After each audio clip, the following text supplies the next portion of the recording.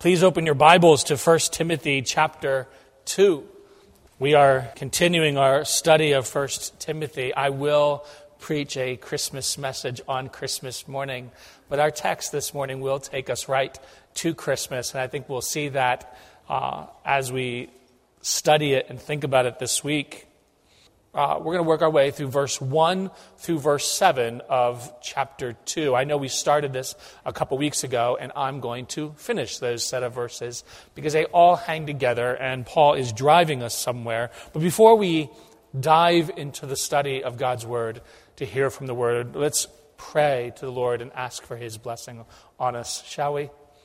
Father in heaven, this is your Word. We pray that by your Spirit working within us, that we will find it a delight to the eyes and life for our soul. That by it we will be wounded, and by it, through your mercy, we will be healed. As we are pointed afresh and see afresh your holiness, your justice, our sin, and your mercy in Christ Jesus. Father, you have been kind to us. Thank you for your word. Grant us grace now to us as we study it. We pray in Christ's name. Amen. In early April of 1970, Apollo 13 launched. Many of you, some of you might remember it. I just want to say for the record, I don't remember it, all right? I was not there. But in 1970, early April, Apollo 13 launches.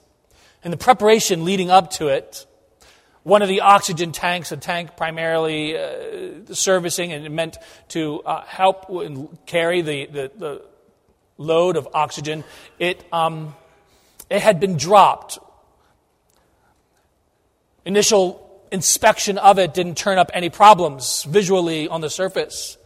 Running some tests, it did create an issue, and they thought they were able to fix that problem by heating the tank significantly and burning off the remaining oxygen inside, and they thought that the problem had been solved and fixed. The issue is when they heated it up, internally there were circuits and cables and the wiring there, the plastic off that wiring pretty much was melted. But all of this was hidden, unseen to the naked eye, unseen to the visual inspection on the surfaces. It was unknown.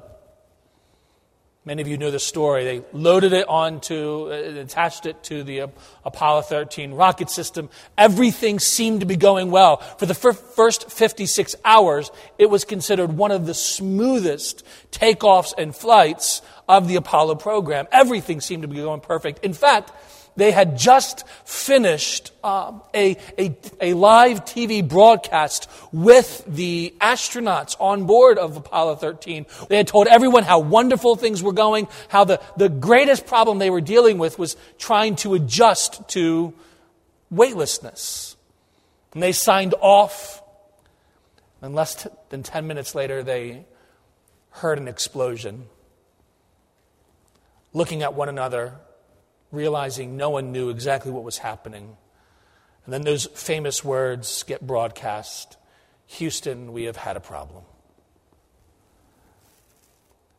All because of a problem that was there, a serious issue. The visual inspection didn't yield any results.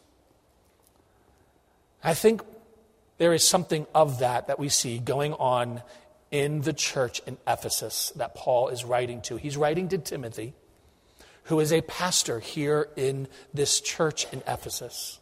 And as Timothy is pastoring this church, you may remember very early in chapter 1, as we were looking through, the very first thing Paul talks about to Timothy is a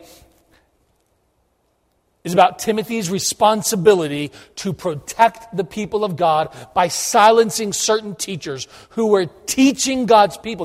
They themselves were part of the church, apparently. These were religious teachers. They were engaged in teaching God's people certain things, and it was causing people to be led astray. Part of that teaching, part of the upshot of that teaching, it appears, is that they were giving the impression that this people who were there at Ephesus, God's people, these were a special, elite, spiritual people. That is why they were saved. That is why God loved them. That is why they had these special privileges with God. But the reason they had a standing with God is because they were in some way, whether it was because of their nationality or because of their class, that they were somehow, in God's eyes, special and loved above other people. The upshot of this teaching appears to be that the church there in Ephesus was viewing themselves, or at least beginning to view themselves increasingly as superior to the ones around them, superior to the people around them.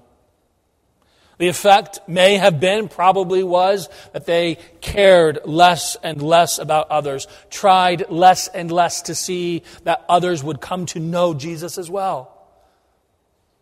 Because if God loved them peculiarly, if God had loved them because they themselves were, whether through their own righteousness or through their own nationality, because they were Jews or associated with Judaism, or because of their own abiding by the law, that they were somehow special, then that absolved them from any responsibility to reach or to care for anyone else. Because if God did not love them, why should they?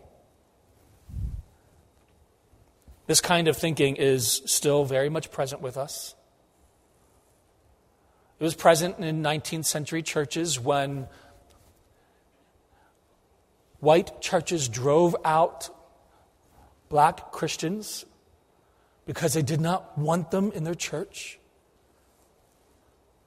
Very much present today when we still, professing Christians, will still deny that God's love is available to people of different ethnicity or nationality or tongue or language.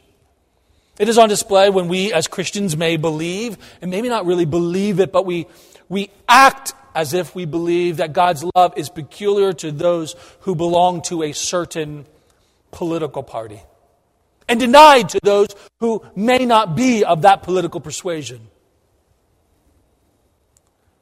It is on display when we become so self-focused in our lives, on our own families, on our own, even our own churches or ministries, our own wants, our own activities, our own needs, and we lose sight of the eternal weight of the souls that are around us. And so it is this mindset that even as Paul in chapter 2, we talked about last time, chapter 2, Paul is addressing the worship of the church. So even as he is addressing the worship of the church, and even as he is addressing prayer in the public worship of God's church, there is something else that is going on behind the scenes.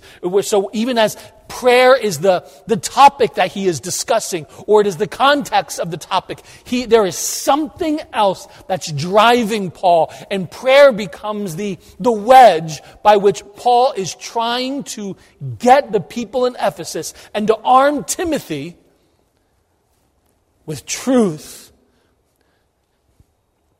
to see that kind of teaching, that kind of living, that kind of self-focused isn't just not right, it's harmful. It goes against everything we see, not only in Scripture, it goes against everything we see in the heart of God Himself. And so we saw 2 weeks ago this opening command of Paul to pray for the people there in Ephesus, to pray all kinds of prayers for all kinds of people. Verse 1, therefore I exhort first of all that there's 4 kinds of prayers, supplications and prayers, intercessions and giving of thanks be made for all men. And here's 2 classes of people that he tells us we're to be regularly praying for kings and all who are in authority. There's this command to pray for all these people with all kinds of prayer. And he goes on that the goal of this prayer is that we may lead a quiet and peaceable life in all godliness and reverence. It is the aim of our prayer for others is, and we talked about last time that it wasn't just so that we could have peaceful and comfortable lives. That's not Paul's aim here. His aim is that Christians, the people who are following after Christ, may live out their faith in such a way that they are free to worship Christ privately and to speak and testify of Him publicly. That's the twin goal. That is, he is interested in Christianity, this faith that we have, not being merely held privately and tightly in the comfort or in the privacy of our own homes. This is meant to be public and known to the world. In all godliness and all reverence. That's why he tells us to pray for all people. And this may seem obvious to us, but Paul has to justify this command. Because in Ephesus, apparently, this was anything but obvious.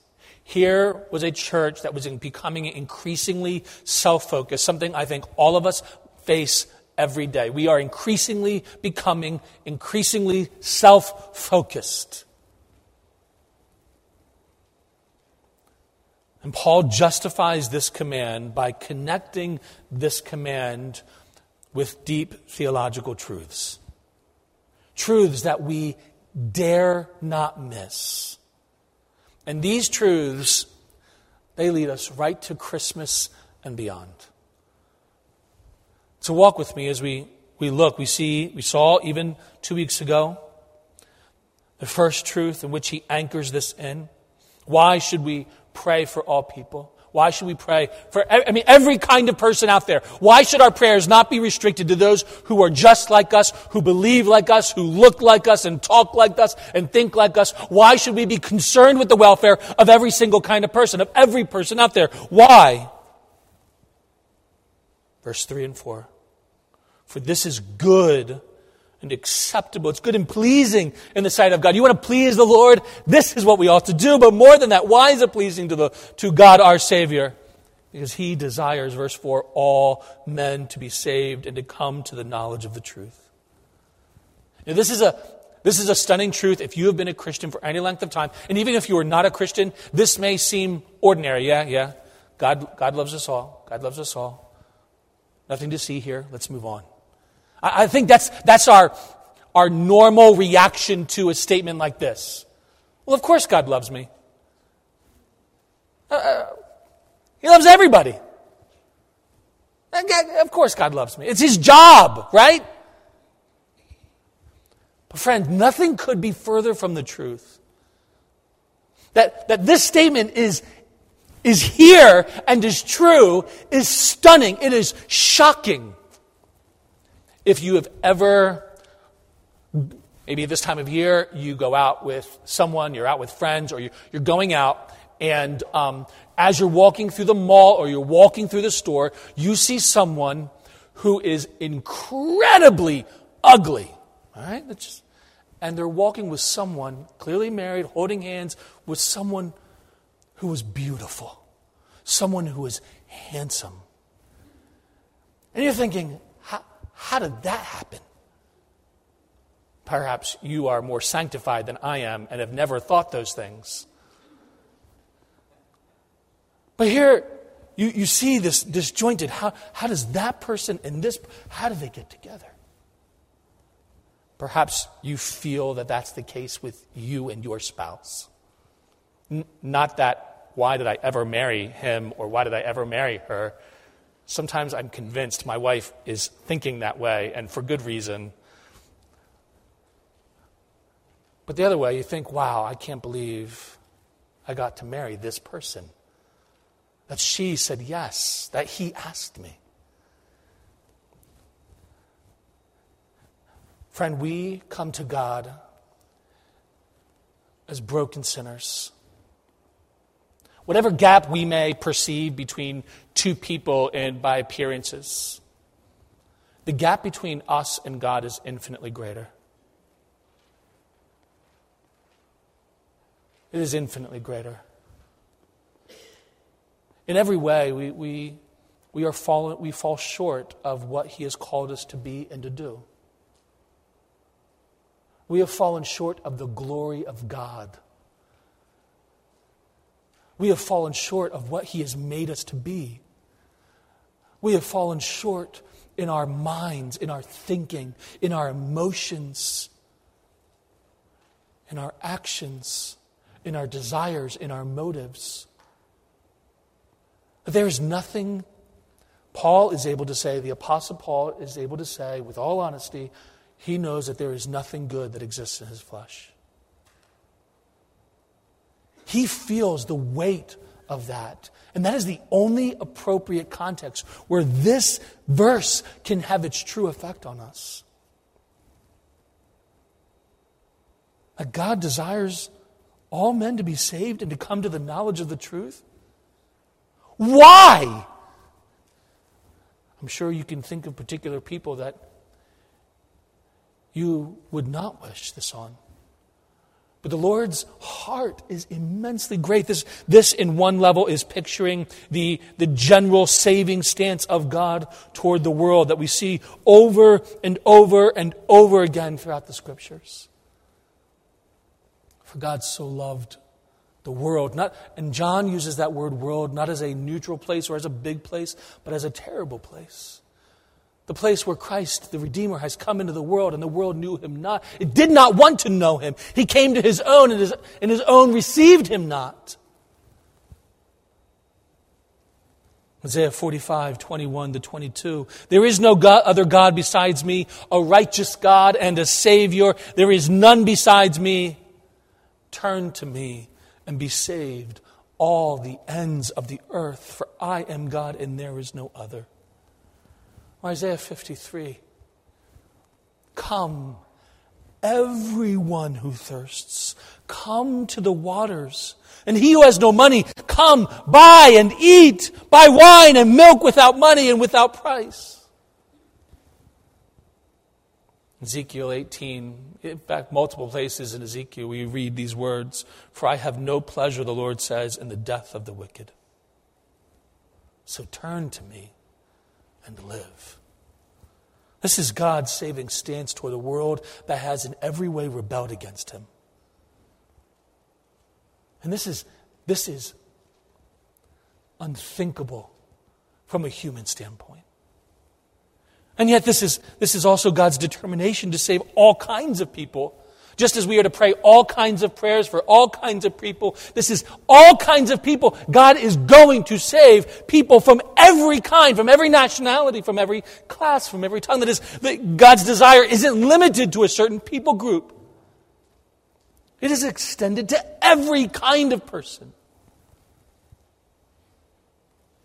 That is, the love of God is not exclusive to some earthbound group of people. It is, and it includes every nationality, every tongue, every class, every age group. All according to His eternal purpose and will. But this raises a question, how can God desire this? You see, in the ancient world, where most religions in the ancient world they believed in many gods. Some of them were pantheistic. That is, they believed that God was in everything and everything was a part of God. And in that case, God is not a personal being. He has no will, no desire for anything. And so in that sense, that would not fit with this. That makes no sense here. But more than this, in a polytheistic world, that is a world that believes in many gods. And in some religions today, it is an infinite number of gods. There are gods for everything and over everything. In that type of world, this kind of thinking that there is a God who desires the salvation, the good of all people, that's incomprehensible. Because in the ancient world, when you have pantheon of gods, what you end up having is a god who is over, or a set of gods who are over a certain people group, a certain city, a certain region. They have their people, and a different set of God has their people.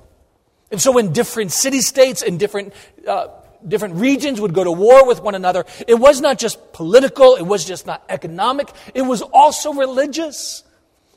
Each side would make sacrifices to their God to make sure that their God was all the way on their side so that they could defeat the other God and thus show that their God was supreme and more powerful and gain more wealth and influence for their deity.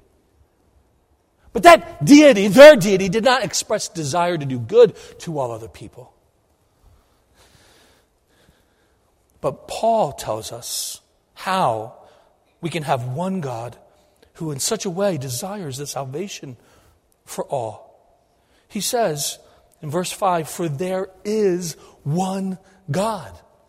That is, we do not believe in many gods. We believe in one God. And this teaching of Scripture is absolutely revolutionary. That there is one creator of all things, and this one creator, he has created all people. He is one ruler who providentially sustains and guides everything. The one true God is not a lowercase God of a particular people group, or nationality, or city, or country, or religion. The one true God cares for all that He has made. And He loves all, and He desires with a general saving love that all will come to Him. And friends, we will all, each of us, answer to this one God. If He has indeed made everything, then we will answer to Him.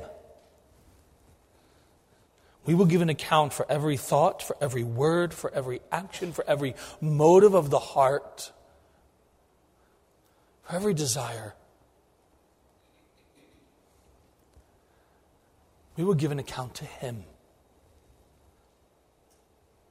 And it raises the problem, how will we get on before this holy, good, just God? If He is going to hold us to account, what hope do we have? Paul goes on, not only is there one God, there is one God over all, there is one mediator for all. There is one mediator for all. And we see that Jesus is that mediator between God and man. For there is one God and one mediator between God and man, the man Christ Jesus. A mediator is someone who stands between two rival groups to help reconcile them, to help reconcile their problems. That is the role and the goal of the mediator. And a mediator must equally represent both groups. That is, a mediator can't be particularly biased towards one group and be a good mediator. But there is one mediator that God has given. And this is not just the mediator between God and man, this is an exclusive mediator. There is one God and there is one mediator. That's an exclusive statement. And it rubs the world the wrong way. Many people in the world will view that there are many ways to God, many religions, many spiritualities. We're all just ascending to God as if He is on a mountain. Whichever path we take, it's good. As long as we get there, He'll accept us. It doesn't matter how we worship. It doesn't matter how we live. We're just all finding our way to God. Each of us ascending the mountain to Him in the way that best fits us. But I want you to understand, this can't be true. I mean, on one level, it insults everybody who holds to any belief whatsoever. It doesn't take any of the beliefs that we have seriously. How can you rationally argue that that the contradicting faiths of Hinduism and Judaism and Christianity and Islam and every other ism and religion in the world and atheism, how can you argue that we're all equal and we're all going to the same God when we can't even agree that there is a God or what he is like or what he says or what we need to do to get to him or if we even need to get to him? Like we agree on nothing. And yet you're going to tell us that really what we all believe is really just the same? That's nothing less than insulting. That's nothing less than insulting. More than that, it's arrogant, isn't it? It's arrogant.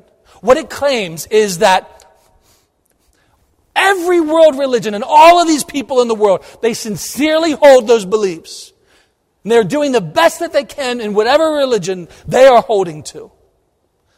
But this person here, they know that all of those beliefs and all of those particularities don't really matter because all of those beliefs are just ascending to one main God to begin with.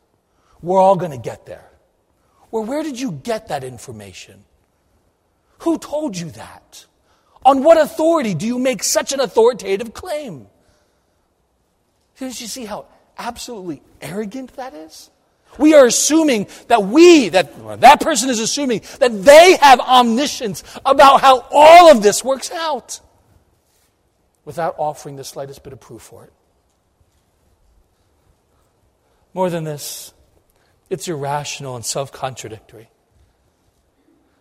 Each of these beliefs disagree with one another on almost every front, and yet we are going to claim that these beliefs which contradict one another themselves are all headed to the same place. It is rationally the dumbest thing you could believe. Some people take a different view. They say, yes, Jesus is the one mediator, the one Savior, the one way, the one truth, the one life, yes. But Jesus saves different people in different ways. He's the one who saves us no matter what we believe, no matter where we are, no matter how we live. But do you see how this also fails in the same way? Even as they want to hold up that they respect what Jesus is as the only Savior, they ignore everything he says and does. And once again, it claims to have the answer that Jesus himself, whom they claim to revere, that Jesus himself doesn't provide. Friends, what we have in this statement is Paul is tightly packing up serious, significant truth. It's as if he's going on a long trip and he's taking some massive big truths and he's packing a suitcase and he's doing that vacuum thing where you suck all the air out of the clothes and you put them in the plastic bags. You suck and you can fit 3 times as many more. He is doing that with this truth. He is loading this passage with truth. There is one God and there is only one mediator. And then he says, not only is there this mediator, Jesus Christ, not only is there one mediator, an exclusive mediator, but you see, it is a human mediator. The man Christ Jesus. Certainly this mediator is himself God.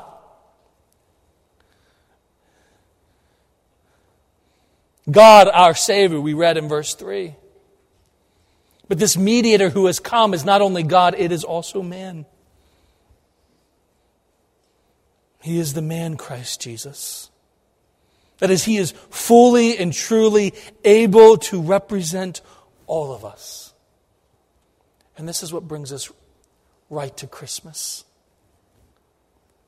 You see, for Christ to represent us before God, he must not only be God, he must be one of us.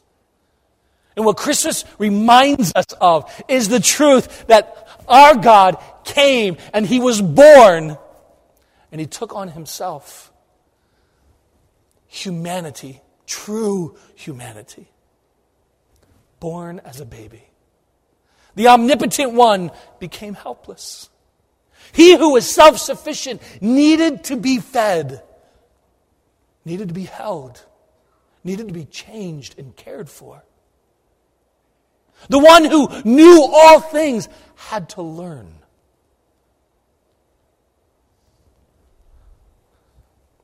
He became in every way as you and I are, so that we may come to God, so that He may reconcile us to God. And how does He reconcile us to God as the mediator? By a substitutionary sacrifice. For there is one God and one mediator between God and men, the man Christ Jesus, who gave Himself a ransom for all. Who gave Himself a ransom for all. He's picking up here, I believe, on what Jesus says in the Gospel of Mark, which is recorded in the Gospel of Mark, where Christ tells us that He came not to be served, but to serve and to give His life as a ransom for many. Paul is picking up on that here, and he is calling us to see what Christ has done. And that word "for" is immensely important. It is not... It is the word that is particularly used to describe this idea of substitute. That is, He is our substitute, our sacrifice in our place. We have sinned against the holy God, Him who is righteous and just, and we will give an account to Him. And yet He in His mercy has sent His Son, and His Son, having come to take on our humanity, has come to rescue sinners by purchasing us with His own blood. Not with gold or money, but by Himself. Gave Himself as a ransom for all. We sing this truth in many of our songs, but perhaps none so clearly than when we sing, "Man of sorrows, what a name, for the Son of God who came, ruined sinners to reclaim. Hallelujah, what a Savior. Bearing shame and scoffing rude, in my place condemned He stood, sealed my pardon with His blood. Hallelujah. What a Savior." And Christians, brothers and sisters, this is what God has done for us. This is what God has done in sending His Son. Christmas is not just about Christmas. Christmas is about the cross. The coming of Christ we celebrate because of what Christ achieves at the end of His life. And Christians have interpreted this verse in a variety of ways over the centuries. Their universalists have looked at this passage and they have said, okay, Christ has died for every person individually. He has paid for all of their sin, and since He has paid for all of their sin without exception, all people, without exception, will one day be saved, but this ignores huge swaths of Scripture. It just doesn't fit with what the Bible teaches. Two other passages or two other lines of thinking are well within the framework of biblical Christianity, that is, Christians have held them. One view is that of a general atonement, that Christ has died in the place of all sinners without exception. He has paid for all sins. The only reason that some will find themselves in heaven and others won't is because they have trusted in Christ, whereas others have not. Another view is that of definite atonement, that Christ has, His death on the cross is sufficient for all people.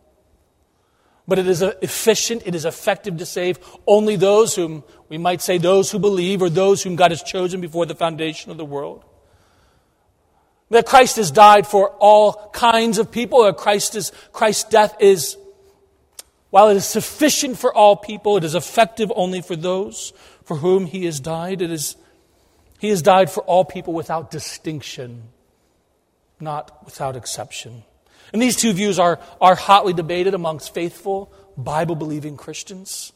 They have been, and we're not going to solve that problem this morning. But if you're interested in the correct answer, you can see me after the service, and I'd love to share that with you. What we have here, brothers and sisters, is this glorious truth that we cannot mitigate, we cannot back off of. That here is the heart of God worn on his sleeves, so to speak. He desires, genuinely from his heart, desires all to be saved. And he has sent his Son into the world as a ransom. And friend, if you are here this morning and are not sure how you can be right with God, if you are not sure if you are right with God, friend, let me urge you, look to Christ. You can this very morning find hope in him, that his payment is sufficient, more than sufficient for you. His death on the cross will truly, absolutely save all who trust in him. All who turn from living their own way and seek and savor him above all. There is one more step that Paul takes here. It is not just creation with one God, not just the incarnation and salvation with Christ, but then he takes us to world missions and the spread of all the gospel, the one message that exists for all. Follow along with me as I read verses 5 to 7. For there is one God and one mediator between God and men, the man Christ Jesus, who gave himself a ransom for all to be testified in due time. And to testify him publicly in due time, Paul says, this is what I was appointed a preacher and an apostle for. I'm speaking the truth in Christ. I'm not lying. So clearly there was some people and there were some in Ephesus who were denying whether Paul was truly an apostle of the Lord. So Apostle makes a quick defense. I am not lying. I was set aside by Christ to do this. A teacher of the Gentiles, that is, a teacher of all people in faith and truth. What Paul is wanting us to see is because there is one God, because there is one mediator, and there is one way of salvation that Christ has provided, it is upon us to go. It is upon us to declare. This is a message to be testified in due time. This takes us from creation to Christmas to the cross to Pentecost and world missions. That this is a message, brothers and sisters, we declare not only here at church, not only to ourselves, but to those around us. We have neighbors, we have friends, we have coworkers, we have family members. The Lord brings people into our lives, and as we are able, with urgency, let us testify to the provision of salvation that is found only in Jesus. Before the Revolutionary War in colonial America, there was a young man, teenager, by the name of David Brainerd, who as a young teenage man grew to love the Lord, wanted to give his life for him, trained and studied, and then would go to a people group that in his time was overlooked, dismissed, looked down upon. He went to the Indians, had a heart for them, gave his life eventually to serve and to minister to them. He would die at the age of 29. He literally burned himself out, exhausted himself. Yet despite weakness and sickness, he made every effort to take the message of the Son of God who came, who lived, who died for sinners, and rose again to these outcast peoples. Sickness and weakness constantly haunted him. And in one journal entry, he writes, I love to live on the brink of eternity. And to live on the brink of eternity, he did. He died not too much later, before he died, he wrote these words, all my desire was the conversion of the heathen. I cared not where or how I lived or what hardships I went through so that I could but gain souls to Christ. I declare, now I am dying, I would not have spent my life otherwise, not even for the whole world. Brothers and sisters, this young man understood the value of things eternally, that we can so easily forget in our highly commercialized age. He saw the souls of these around him as of infinite worth.